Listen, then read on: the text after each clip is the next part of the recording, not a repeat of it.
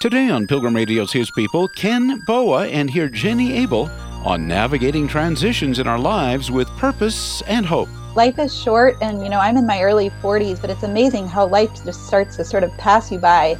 And I would just say, don't wait, even if you're in your 20s and 30s, don't wait to start asking, what am I spending my time on? Am I spending my life on something that really counts? Jenny Abel next.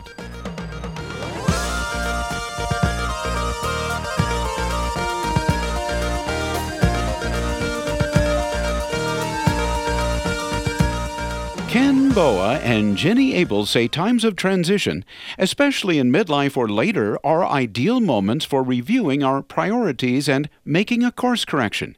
Ken and Jenny are with Omnibus Media Ministries and are the authors of Recalibrate Your Life. Jenny, first of all, explain what you mean by recalibrating. Recalibrating, it really is a looking back and then a looking sort of inward and upward at God, inward as to where you are yourself, and then looking forward. So past, present, and future look. It's not something that's necessarily, radical or different than something you might find in scripture that you hear about. But our book kind of seeks to offer some very specific tools and insight into how you go about that kind of process. Do you see this concept in scripture? I think we do indeed. Working out your salvation, I think, would be one of the ways you could phrase it. It's sort of a response to that command. We talk a lot about an eternal perspective needing to kind of be the overarching principle that's guiding your recalibration process. So that's, fixing your eyes on what is unseen, on the eternal, rather than on the present and the temporary. Who are you hoping this book is for? I mean, is it specifically for people that are in these points of transition, or is it for anybody realizing that a point of transition, if we're not in one is probably right around the corner? Because Jenny just wrote an article to that very point, that leverage, that recalibration isn't for later in life alone. Yes, I think Ken started talking about this concept a little more formally when he was talking to audiences that were approaching retirement or recently retired. So certainly the concept is going to be very relevant to them. But as he and I started digesting sort of what this means and how do you do it, I was struck especially by just the idea of thinking about your legacy and making your life count. And some of these big questions that you ask, you tend to ask them later in life, but we really should be asking them earlier. You don't want to get to the end of your life and regret, man, I wish I had lived, better. I wish I lived that way. So I would say any adult who wants to make their life count and you want to use your time well, that's the audience here. But especially people who are in the midst of transition. Those are kind of the natural points when you tend to be prompted to reflect and sort of step back. In fact, speaking of transition, Jenny and I speak about Kairos transition and Chronos transition. And Chronos is that intentionality that we embrace and claim that at least an annual basis, if not semi-annual. And here's a tool to make that happen. So what do you do when you go there, even if you choose to be among the few who go? But here's a guide to take you by the hands and do that. But I think it needs to be a proactive thing so that we actually make mid-course adjustments in our journey through life. And the metaphor of sailing is obvious. The longer you wait, the further off you go off mark. But then the other one is the kairos, the opportunity ones that are forced upon us, or whether for joy or for pain. And those then become forced recalibrations because of grief or gratitude and wonder. So you've used that term chronos and kairos transition. Chronos is something that, are you saying that's something, when you think of chronos, you think of chronology, you think of time, you think of progression, Yes. But you're saying somehow that is more planned out in our lives, Yes. and the kairos transition is something that is sort of foisted upon us, perhaps by God's plan, something that happens, but we haven't necessarily foreseen it coming. Yes. So the idea of chronology is then we can put things in our planner, and that's what we're describing. We can put that in our planner, chronologically speaking. Space and time, we can plan. But then kairos comes up and interrupts our chronos, our plans. And kairos are those interruptions, actually often construed as such. We claim that there should be more properly assigned as invitations for us to see things that we otherwise would not have planned, and that the most important thing we do this day in the economy of God will not be in our planner. Well, it reminds me of a verse in Proverbs that man plans his way, but the Lord directs his Determines the steps. steps. That's correct. So that you hold your chronos, your plans, with a loose enough grip, so that you're willing to allow the Spirit to then take over. Because making the most of your time, chronos is not chronos is not used, but chiron is used. The opportunities that you can't plan because the days are short. So the idea of the most important thing you do in terms of the economy of God will then not be on your planner is a very significant notion indeed.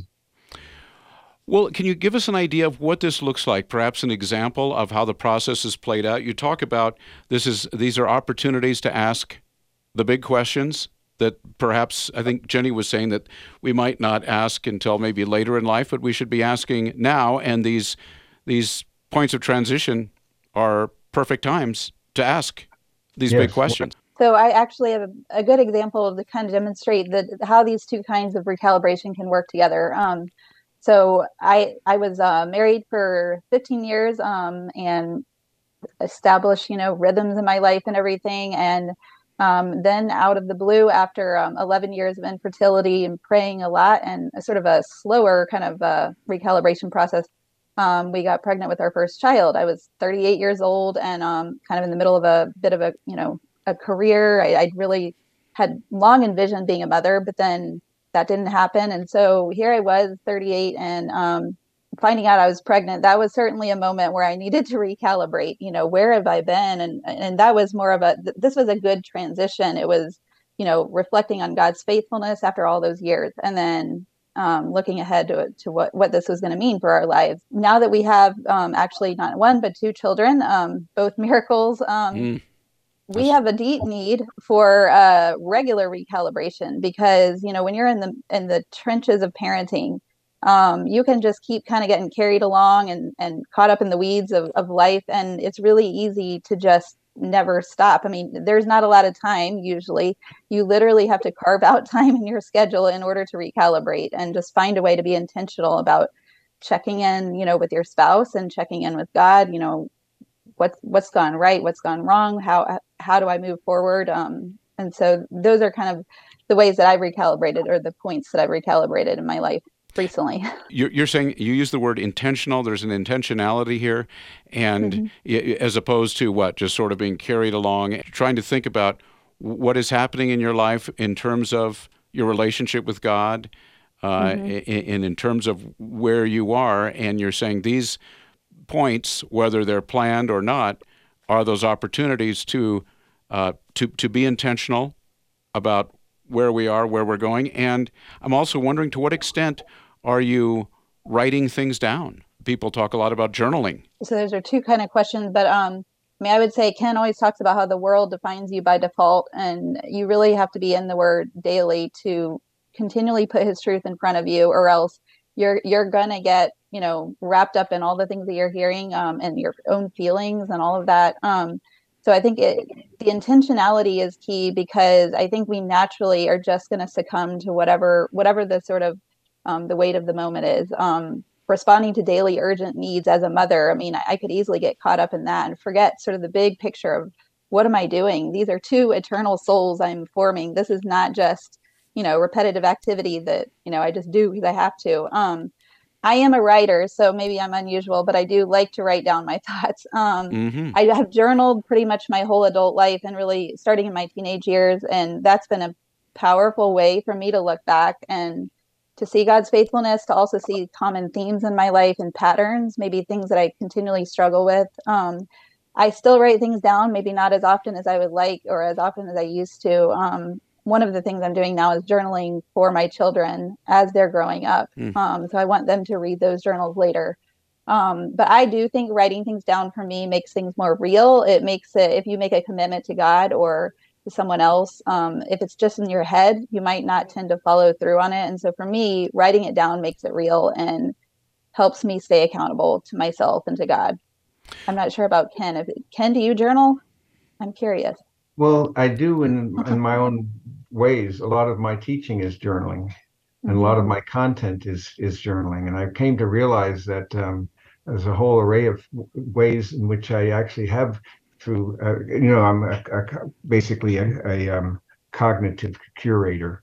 So I just order things in varying ways. And that's a kind of form of journaling as well. All these extra resources that are there, the pensées and all the other things that we have in these 12 sources of things that we don't know what to do with them all. So there's a sort of journaling. At one time, I didn't think I did, but actually I do it a lot.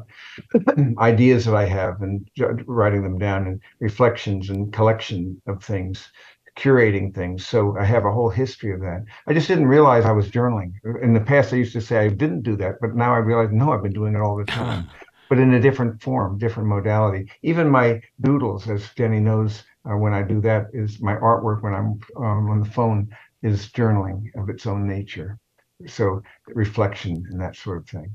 My guest today on His People are Dr. Kenneth Boa and Jenny Abel. The book is Recalibrate Your Life, Navigating Transitions with Purpose and Hope. And I'm wondering, Ken, can you give us an example or two of a transition in your own life, a transition recalibrating your life in this way, helped you, if you will, navigate a transition? Yes.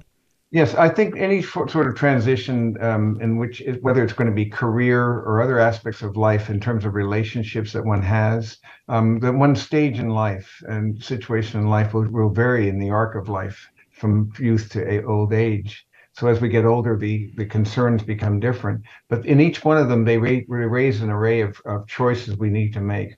Some are intentional. That's why I say those are the ones I put in my planner that I plan to do. The backward look, as Jenny was calling it, the inward look and the upward look, and then the forward look to discern where I need to go. So planning with the outcome in mind. And then the other idea of responding to these things and being open to God's guidance and planning in my own life journey. So looking back and then being intentional, but also then the other one, how do I respond to sudden changes, whether for good or for ill, as I construe, although I claim that God works all things together for good. So it's my apprehension of that. So how do I process that kairos? How do I, when he tells me to give thanks and all things give thanks, but rejoice always, pray without ceasing, everything give thanks. How can I give thanks for a thing that makes no sense to me, that seems to be horrendous in the life of a friend who's been injured in such a way? And so then it's the hard Thanksgiving and the realization that I judge it in accordance to the outcome with an eternal perspective. And I see that what God will do in the end will become the thing that will more than make it worthwhile in the pain of the journey. But processing that, anticipating that, and so being ready when it does happen is a wise thing to do. And the more frequently we do that, the wiser we become. Can you give an example from your life, a specific example that people can see, oh, okay, this is what it looks like sort of fleshed out in real life? Well, there are an array of these choices that I've made in recent years, in fact, about my own direction in ministry and whether we're going to make it a one generational impact. This was a big decision we had to wrestle with. Or is it something that's going to be transgenerational? And so a transgenerational thing, then in my view, would be more consistent with a biblical idea of what a sage is intended to be. And so if a sage is going to be conveying that to another, he must increase and others, he must decrease and others increase. Not only in Christ, but also in the way he's used in that life of others, where she's used in that life.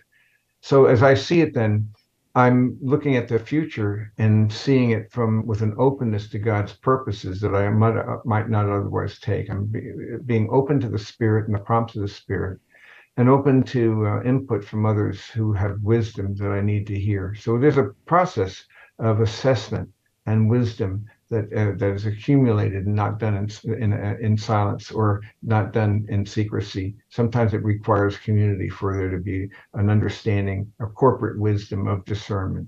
So this is where you're actually planning. These are things that you are thinking through prayerfully and so forth. And yet sometimes the transitions, as you said, are foisted upon us. It could be suffering, it could be a tragedy, it could be something like that. Talk about how recalibrating applies to those kind of jolting circumstances in our life, either Ken or Jenny, and how it helps us to navigate them with, as your subtitle says, with purpose and hope.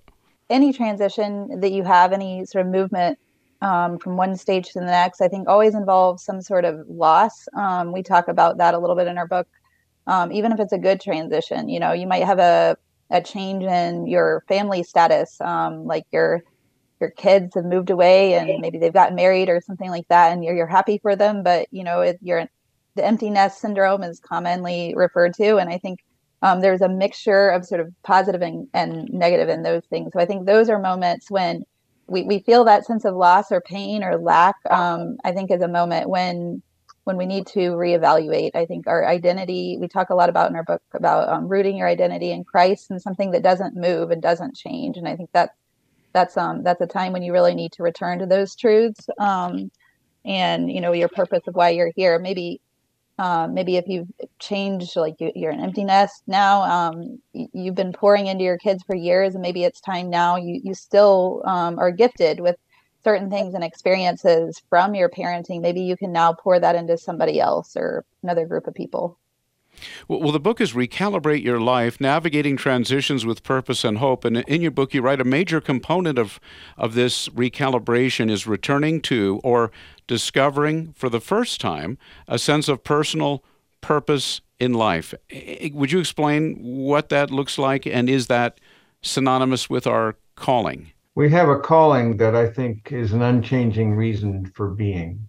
That's what I mean by vocare, a calling, which transcends our careers and our circumstances, so that vocation is something to which we're called, but that will change, and the nature of that will need to be revisited. I think this is where we recalibrate, where you reassess it. Just as suppose you have a great novel that, if it's really worthy of that input, it's worthy of another visit, or something that a great film. So there's some things, because we are different.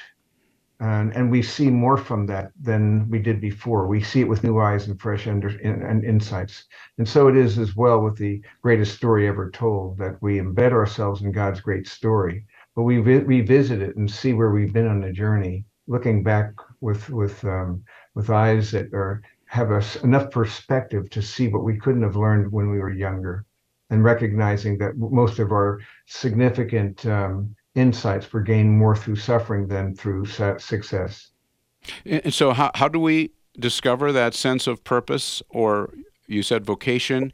Is it simply, if we don't understand what it is it just a matter of asking God? Well, I think there are some disciplines in which we can engage. And so there's a matter of actually asking for wisdom, not only in your own discernment, but looking back and doing an assessment. I use various instruments as well that help people to discern what they love to do and what they do well. And then that small ground of overlap between what they are passionate about and what they are competent at doing. It's not a great deal of overlap. And then, but within that small circle, what's going to pay the bills? But I invite people to pursue what they love to do, what they're passionate about, their motivated ability. And if they find that, then the funding will find itself. And so having a way of going back, what are my true values, rather than being carried along by the nose of society or culture that would invite us to see, because as I like to put it, and Jenny knows, any dead fish can float downstream. You've got to be alive to go against the current. And the biblical vision of life is always countercultural and often counterintuitive. And so we are invited then to really listen to the quiet prompts of the Spirit of God as we go in this risk-filled venture. I was going to just add to that. There is a tool specifically in the book for looking for what your personal sort of unique purpose is. But I want to point out that we do talk about sort of ways of basic foundations for those, possibly starting with just a verse from Scripture, because we have these ultimate purposes, universal purposes of God, to know Him, make Him known, that every believer should have. But then the question is, how does my specific gifting, my circumstances fit within that? I also wanted to point out that I think community is key also in this question of purpose, because I think sometimes we are blind to our own weaknesses and even our own strengths. And I think it really helps to have somebody else either recalibrating with you or somebody that you're speaking with to help you kind of see your purpose. I think it's not good to do this as a lone ranger. So, can you give an example or two of, and you do in the book, of major biblical characters and the circumstances in which they learned their unique purpose in life, perhaps at a transition point? Yeah, there's a whole litany there, and everyone from 80s and 70-year-old Moses, Abraham, Caleb, and then down to Jeremiah, and some of the other prophets that really resisted their sense of purpose. And I think that's important to note too, that sometimes I think we glorify this idea of purpose, and purpose is a fulfilling thing, but sometimes the purpose, really always, any purpose that's given by God is going to require sacrifice and pouring out yourself, not necessarily just being happy. Or Hmm. so.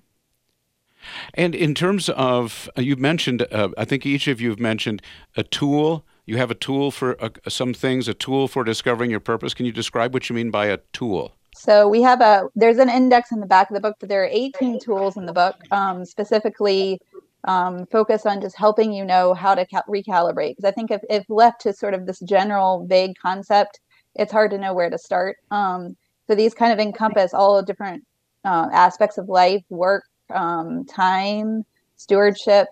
We have 7 of these tools are actually online for free at recalibrateyourlife.org. And then the rest of them are in the book. So Can you touch on what some of them are? The index of tools I'm looking at, Jenny, and so that rooting your identity in Christ or guide to a personal recalibration retreat, that one alone is extremely powerful. Mm-hmm. Because when a person chooses to take the risk of investing in advance a significant period of time, even if it's a half a day, what they need to know and be taken by the hand, let me guide you through this process of how to do that. And so there's a whole array of tools that ask us questions about processing your unique purpose, and we discuss that, or brief tips for stewarding your time, or putting your affairs in order with meaning and purpose, or putting your financial affairs in order, and writing life letters, and you're writing your own eulogy. Very practical things that people would want to do, but often will never actually make the time to do. The important versus the urgent. And that's correct. That's correct. That's right. Mm-hmm. And I know our time is going very quickly. I wanted to ask you about something you mentioned at the beginning, that part of this is looking at life from an eternal perspective. What is that? And then how is that acquired? If somebody says, I don't know what that is, or how do I acquire an eternal perspective, looking beyond life here on earth? Your theme verse is actually on your website, from Hebrews 11, talking about we're pilgrims here. We're not permanent residents on earth. We're to be living with a longing for a better country. And I think often we kind of set up shop here like we're going to be here forever. And we kind of spend a lot of time trying to figure out how to, do various things, whether it's arrange our home or, make the most in the stock market or whatever. And we don't spend nearly enough time thinking about how we're investing in the things of, eternal value. It's a mathematical matter. It has to do with people making the mistake of treating the temporal as if it's going to last forever, and the eternal as if it's something they can wait on later on and maybe address then. When by that time it's too late. So they presume on the future. The interesting thing, though, it takes no faith to understand that 1 out of 1 dies. And so it's not a question of if, it's a question of when. And my phrase Jenny knows I like to use is age conspires with God to transfer our hope from the temporal to the eternal. It's a conspiracy, because as we age, as we diminish, it ought to be an invitation to realize your times around the sun go faster and faster, each circuit around, than the one before. And there's an intentionality to drive us or draw us to become more homesick and earth world weary. Though, as Lewis rightly says, it's not the people who are most heavenly minded who do least earthly good.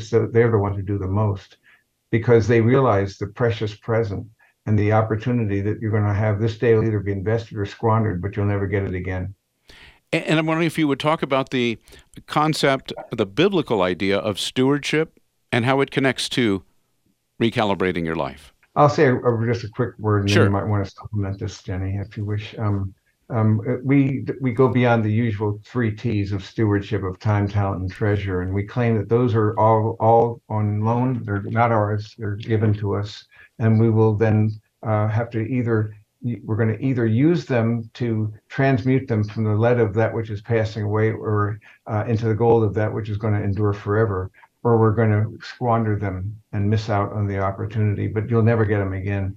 So then the other two that we add are truth and people, and those are the two things that will last forever. So Luke 16, 9 to 23 would be the 19 to 23 would be the ones. Therefore I say to you, make friends for yourself by means of the wealth of unrighteousness, so that when it fails, and that's when you die, you're going to leave it all behind. There'll be people who receive you into the eternal dwellings. So in other words, I'm going to be wise to transmute my funds from the currency of earth into the currency of heaven, which is relationships. And that God's truth will endure forever, and building it into people will last forever. That's a life well led, because you'll never get it back. How does it help us to navigate the transition of retirement? Yeah, the question of purpose comes to mind. And so if he's given us, he's ordained in us that we could walk in them to accomplish good works and so forth. What's that going to look like now? So I need to revisit that. Where am I now? And if I don't do that, I'm going to be diminishing my vision of what's possible by actually dropping out of the race. So I have to have an informed, biblical, infused with scripture that's going to involve not stopping the risk-taking process, but continuing to risk, because you are called to risk by pursuing the unseen over the seen and the not yet over the now, which is faith is the assurance of things hoped for, the conviction of things not seen. It's a huge risk. And so only those who are willing to take that risk will actually, I think, finish well. So that my call is to take that which is passing away. You don't see a U-Haul behind a hearse, and it's to transmute it into the gold of what's going to endure forever, and that's relationships. And I think the best thing I can do then is to take, use and invest all that I've been given, so that it becomes other-centered, and then it's given away. It's only what I give away is going to be mine in the end. Well, the book is Recalibrate Your Life, Navigating Transitions with Purpose and Hope. My guests are Dr. Kenneth Boa and Jenny Abel. Toward the end of the book, either Jenny or Ken, you talk about writing our own eulogy. Why do you suggest that, and what is the benefit of that? I think this gets at the quote by Kierkegaard of defining life backward but living it forward. When you think about what you're going to be remembered by, what are you living for today that is of lasting value, that is going to matter in the long run? And I think, this feels a little, morbid to do this or whatever. And so it can be a personal exercise you keep at home if you'd rather. But I think it's something that helps you really focus on an eternal perspective of making sure that you're living for the right thing, spending and investing your time and all of your other resources wisely now. Jenny or Ken, your hope for Recalibrate Your Life for those that take the time to read it and take advantage of the tools that you provide? I think my hope would be that it would encourage, equip, and empower people to make the best yet to come by walking in a way that's taking increasing risk in the purposes and promises of God, and by opening themselves up to the guidance of the Holy Spirit, so that they use the time that's left with a sense of urgency without anxiety. Jenny, anything else? I would say, well, life is short, and I'm in my early 40s, but it's amazing how life just starts to sort of pass you by. And I would just say, don't wait. Even if you're in your 20s and 30s, don't wait to start asking, what am I spending my time on? Am I spending my life on something that really counts? You've been listening to His People on Pilgrim Radio. Many thanks to our guests, Ken Boa and Jenny Abel of Omnibus Media Ministries, and co-authors of Recalibrate Your Life, Navigating Transitions with Purpose and Hope. Coming up on tomorrow's program, it's Andre Wang on lessons he learned running for political office. And so that's why I said, if I do this, I'm going to do this to really, truly serve the community, and to not to glorify myself, but to honor the community, and honor God, who I still feel called me to do it. That's tomorrow at the same time, right here on His People. Thanks for listening.